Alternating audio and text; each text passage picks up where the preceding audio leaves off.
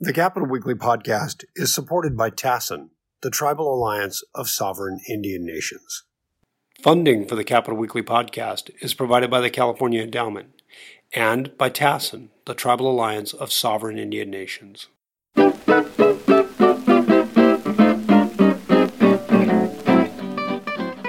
Greetings and welcome to the Capital Weekly podcast. I'm John Howard. I'm joined by Tim Foster. Hello. And our special guest today is Michelle Doherty of the Associated Builders and Contractors, Northern California. And we're going to chat about a number of things, but I wanted to talk a little bit about safety, construction site safety. I saw a note a few days ago about a statewide safety break at construction sites, and I was going to ask you about that. What was involved in that, and how did that go? Oh, well, thanks, John, for asking. It went very well. What we did is what's called a safety stand down. This is something we've used over the years in the industry when there's an important message that needs to get out to all workers. And how we stress the importance is by stopping work. And in this model, it was a little different because we had to utilize much more social distancing. And we used things like Facebook and other so that we could get our messages out. And what we did is we took that 30 minutes to focus on worker safety. We've done 2 stand downs now. We did one around the first of the month and one at the end of the month, just again to stress the importance of the best practices that workers could do on the job site. And you sort of gather the workers together? You sort of gather them together, or yes. Keeping them apart. I mean, the 6 or 8 feet. Correct. But you sort of gather them together and give them a rundown on things that they need to be mindful of as they go forward with their work. Yes, and what we did for a lot of folks to, again, stress the importance of social distancing is we send them either podcasts or, like I said, we used Facebook and YouTube to pre-record our messages so that people could stand apart but yet hear and see the importance of the different safety protocols we were teaching them. You know what's sort of amazing is very well attended. During this shutdown or shelter in place, if you go out and drive around a bit, I don't as much obviously as I used to, but when I go out, the one thing that seems to be vibrant and seems to be going great guns is construction, at least in Sacramento. If I drive in and out of Sacramento, I'll go, the downtown area, going to Midtown. There just seems to be apartment houses and residential construction and, public construction, the state office buildings. It just seems to be going just full speed ahead. And there's so many detours as you go into town. There's so many different routes you've got to take to get to a place you used to go to, in a straight line. So the construction industry seems to me right now is kind of thriving. I wouldn't say thriving because we still did have a lot of shutdowns, but it is definitely sustaining. I'm very proud of the fact that our governor understood the importance of construction in the state. And so I think by him sending that message that this work is so vital, and just today we were in the 9 area counties that had been having more restrictions across the way that have extended the stay in shelter in place for another month, have also loosened again more construction to be done, because I think everybody recognizes that we can't compound this health epidemic and issues that we're having by then not having the housing and infrastructure we need as a state to survive. Yeah. I think the other thing I'm sorry, go ahead. I think the other issue really comes to play is that our industry is so overseen by safety regulations that it was a good industry that could really comply with the COVID-19 restrictions. So I think that's what's left a little bit more flexibility for our industry. Now, have you heard anything regarding people that actually are getting coronavirus, COVID virus on the job? Have there been any incidents of that you're aware of for construction workers? Not in California, knock on wood. So far, we've been pretty good. All of our members have been okay. And just to put it in perspective, we have over 800 apprentices. Now, with that 800 apprentices, just in our ABC apprenticeship program, we did have about 15 that had exposure situations, whether it was at home or with somebody they lived with. But so far, every single individual has come through that 14-day wait period and has not contracted COVID. So we've been very blessed. The state basically has been waiting or hoping to get better testing going forward. Actually, not just this state, but every state, I think. Is the testing of construction workers, from what you've seen, is it going forward well? Is there a lack there? Does it need to be improved? Do you have any thoughts about that? We haven't been seeing much testing, as you all know. What we have been seeing, and most contractors have been putting into place, is self-reporting and ensuring that people are doing the proper things to disclose if they are not feeling well, if they are showing any symptoms. Most all construction sites have a document that they have in place that workers need to sign daily to identify their own safety assessment, as well as a lot of job sites are doing temperature testing and things of that nature, staggering when people come in to reduce how many people are walking into even the job sites at a time, having people wash their hands prior to even starting working, and of course utilizing face coverings. So we've not been able to really see a lot of headway on the testing side. We'd love to. So in the meantime, what we've been doing is a lot of self-assessments. Just before we started the podcast, we were chatting. You'd mentioned masks, being thousands of masks actually being delivered. I'm not quite sure I caught the end of that. Was it to construction sites or to workers and trying to, as another safety precaution? Could you talk a little bit about that?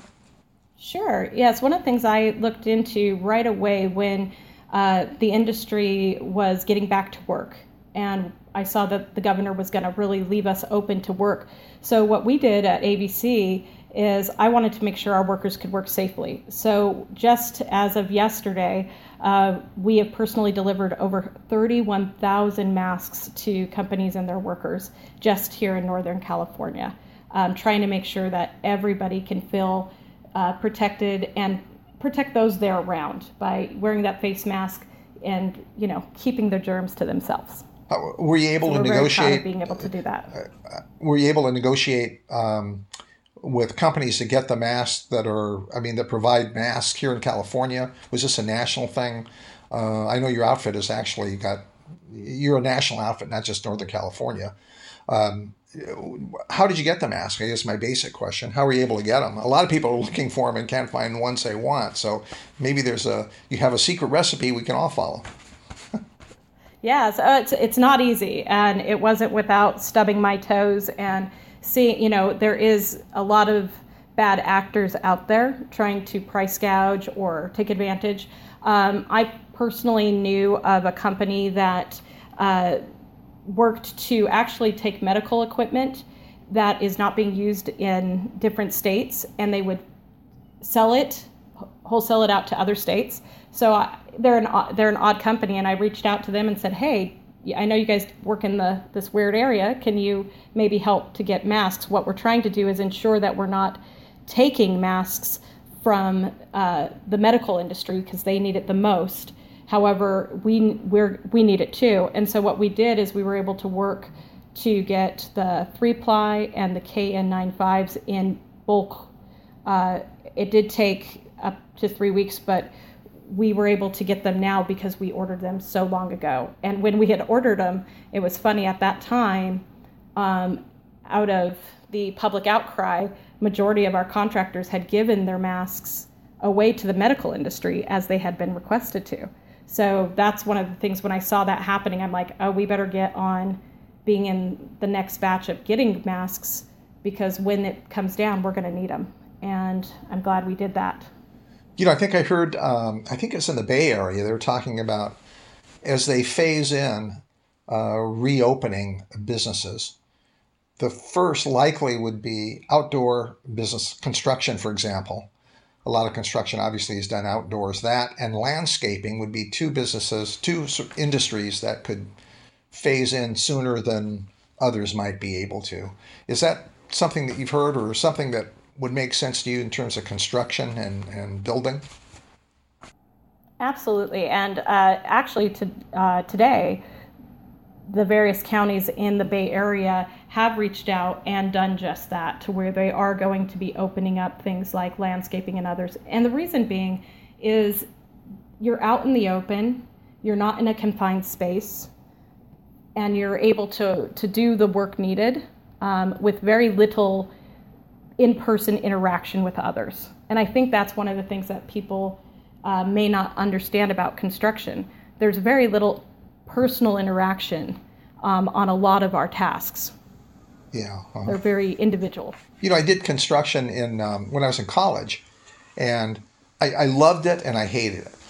I loved it because it was really good dough. I was making double what I was making doing anything else I did in college, and I was just doing labor on basically residential construction projects, mostly apartments. There were 4 of us that were working on a crew. It was mostly apartment houses and some housing, some single family residential units. But it was great. The money was great, but the work was so hard I couldn't believe it. I was just burnt out. And the end of doing maybe a couple of years of that, I thought, this is why I'm going to college, so I don't have to go to these sites. And this was down in San Diego, and it was just like, it was so hard to do, but it was something I was glad to get through. And it actually helped in a lot of ways financially, but the physical labor, the physical work was really amazing. And so I'll drive by construction projects and see these guys working, and I think, oh my God, it's amazing how hard the work is for me personally, how hard it was, And then having to wear like a mask in addition to that, and when it's hot out, and then sweating in your mask, I mean, it just seems like it's pretty uncomfortable. I don't know. Seemed to me. Well, and we're being proactive right now. I think it's important because the weather is starting to heat up, that we are watching, for heat illness in our workers, because they are now having some coverings on their face. It just adds another layer. But that's one of the things we teach our workers, is how to, stay cool in those hot situations. And I think one of the things that's exciting for keeping our work open is, if you think about it, we're able to, whether it's building a new building or, working outdoor on a bridge or an infrastructure project, we can do that work without that close proximity to others. I look at it, and the people I worry most for right now in the state, to be honest, is our cashiers at the grocery store. I find that job much more dangerous in a COVID-19 world than any trades worker position. Do you have any notion about the level of safety for construction workers, as far as, I don't know how you would measure this, injuries per thousand, or by whatever metric you use? Do you have some notion about how dangerous construction work actually is, whether it's public like infrastructure, whether it's residential or private? Do you have any numbers out there? I'll work to get you those. I don't have them handy because every type of construction has different safety risks. Yeah, sure. And again, it really depends on type and scope of project. And so every trade, OSHA, on the OSHA website, they actually list all of the various national safety statistics, whether it's being on a roof or working in electrical, you name it, they've got it by trade, by nation. So if somebody's looking to get into the industry and wants to know, how safe am I? That's the first thing to look at. But more important than trade, it's ensuring you're with a company that believes in safety and lives it, doesn't just say it. And I'm really proud. We had a couple of our contractors, ABC contractors, that went on to jobs right when the restrictions came into place, and their GCs had not complied. So several of our ABC members that believe in safety of their workers said, we're going to walk off this project until it's safe, and work with you, general contractor, to make sure all the trades are being safe before we expose our workers. And I think having that kind of safety leaders in the industry has really improved safety for the individuals. And we're seeing that more and more. Construction, like when I got into the industry, like you, I did it to pay for college. And I worked really hard, and it was dangerous, and it was, the safety that's there today did not exist years ago, and the industry has matured so much in understanding that our human capital is the most important thing, way more important than productivity. So we're willing to, bend a little on productivity if it means we can really increase the safety of the job sites. Well, I do credit construction work in college with developing my love of beer. Definitely. It was after that. That's how I started like that. So it was good. Tim, were you going to say something? I think I interrupted you. Yeah, I was saying, are you seeing any disruptions in the supply chain? Are you able to get the materials, the building materials that you want? Are you, running into shortages? What is that looking like? There have been shortages, especially with the manufacturers of raw materials and construction products, as well as sanitation companies, making sure that they can get materials to the job sites that we need.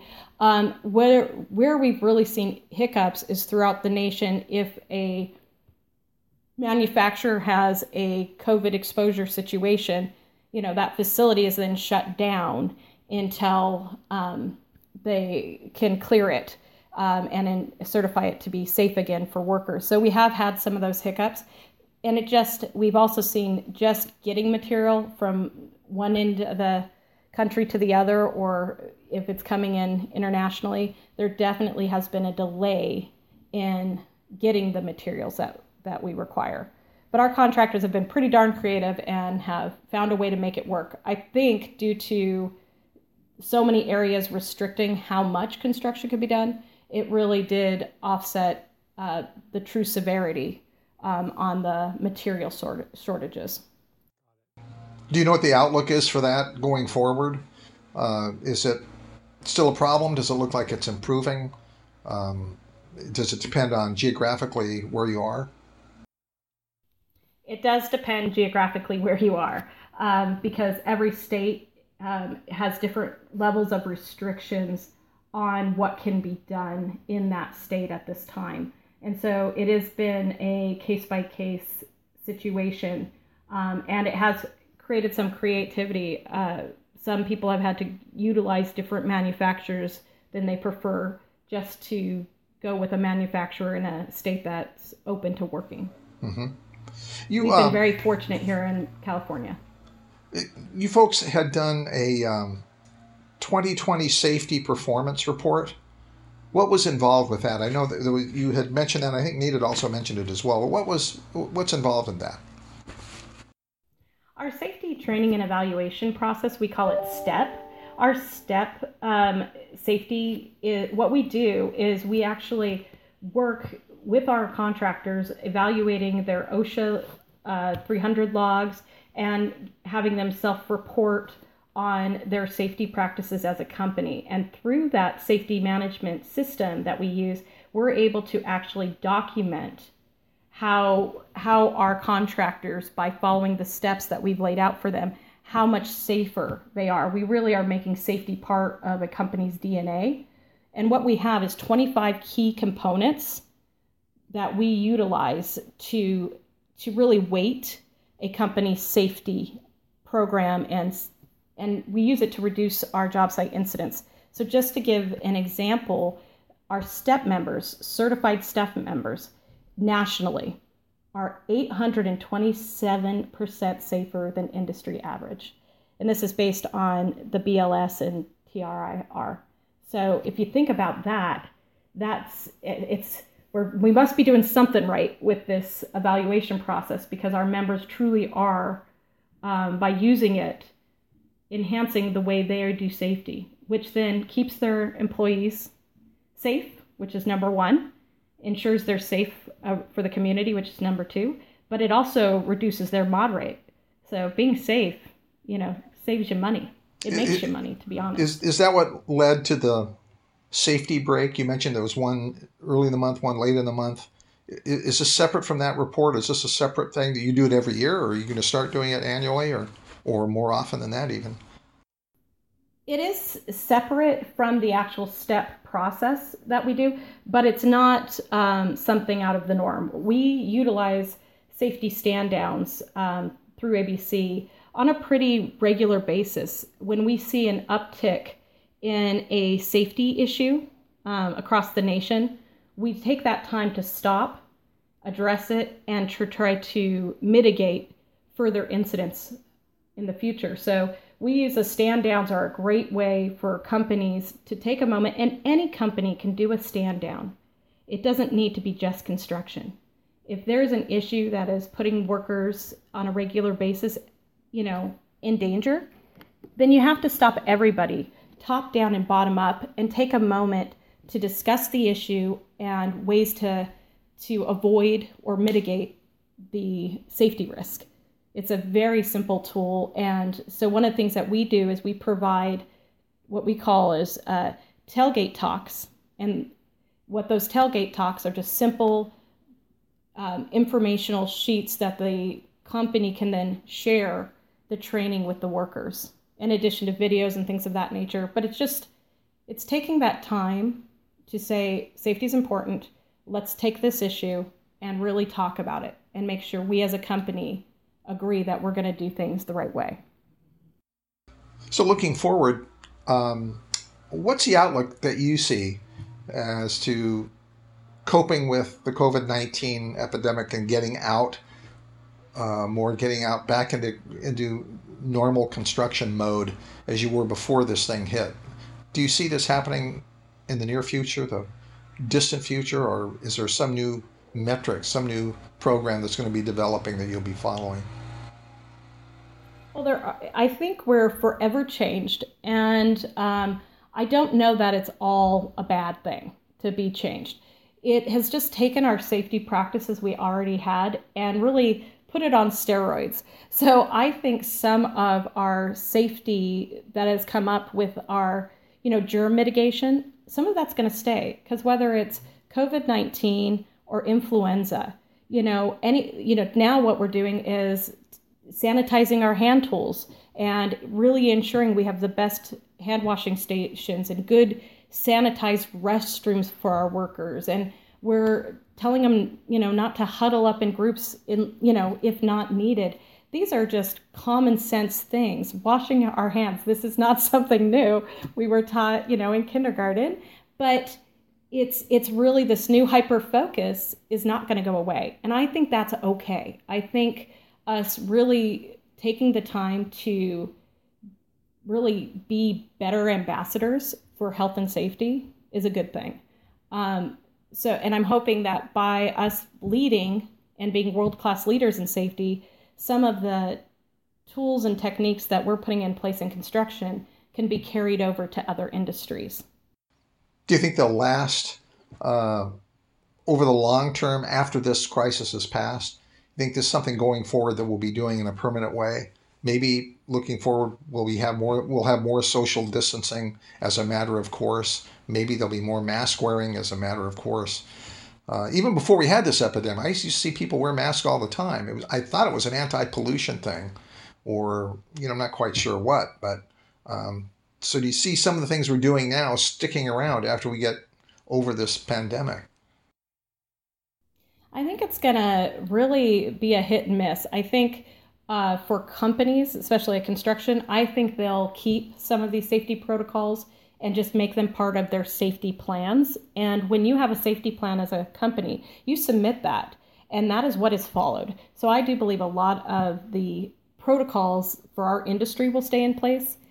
As a public citizen, I think it's going to be real hit and miss, because even now it's been hit and miss. Some people take it very serious and others not at all. So I think it's going to really depend on the leadership of those various industries as well as communities to decide how much they want to remind folks about these safety measures. And again, if we don't pay attention, we'll get reminded the next time something comes out really scary. And I think people will react. The one thing I do believe is I think people will react a lot faster to the next potential pandemic type issue, because now everybody knows what it looks like to have to go this long without working.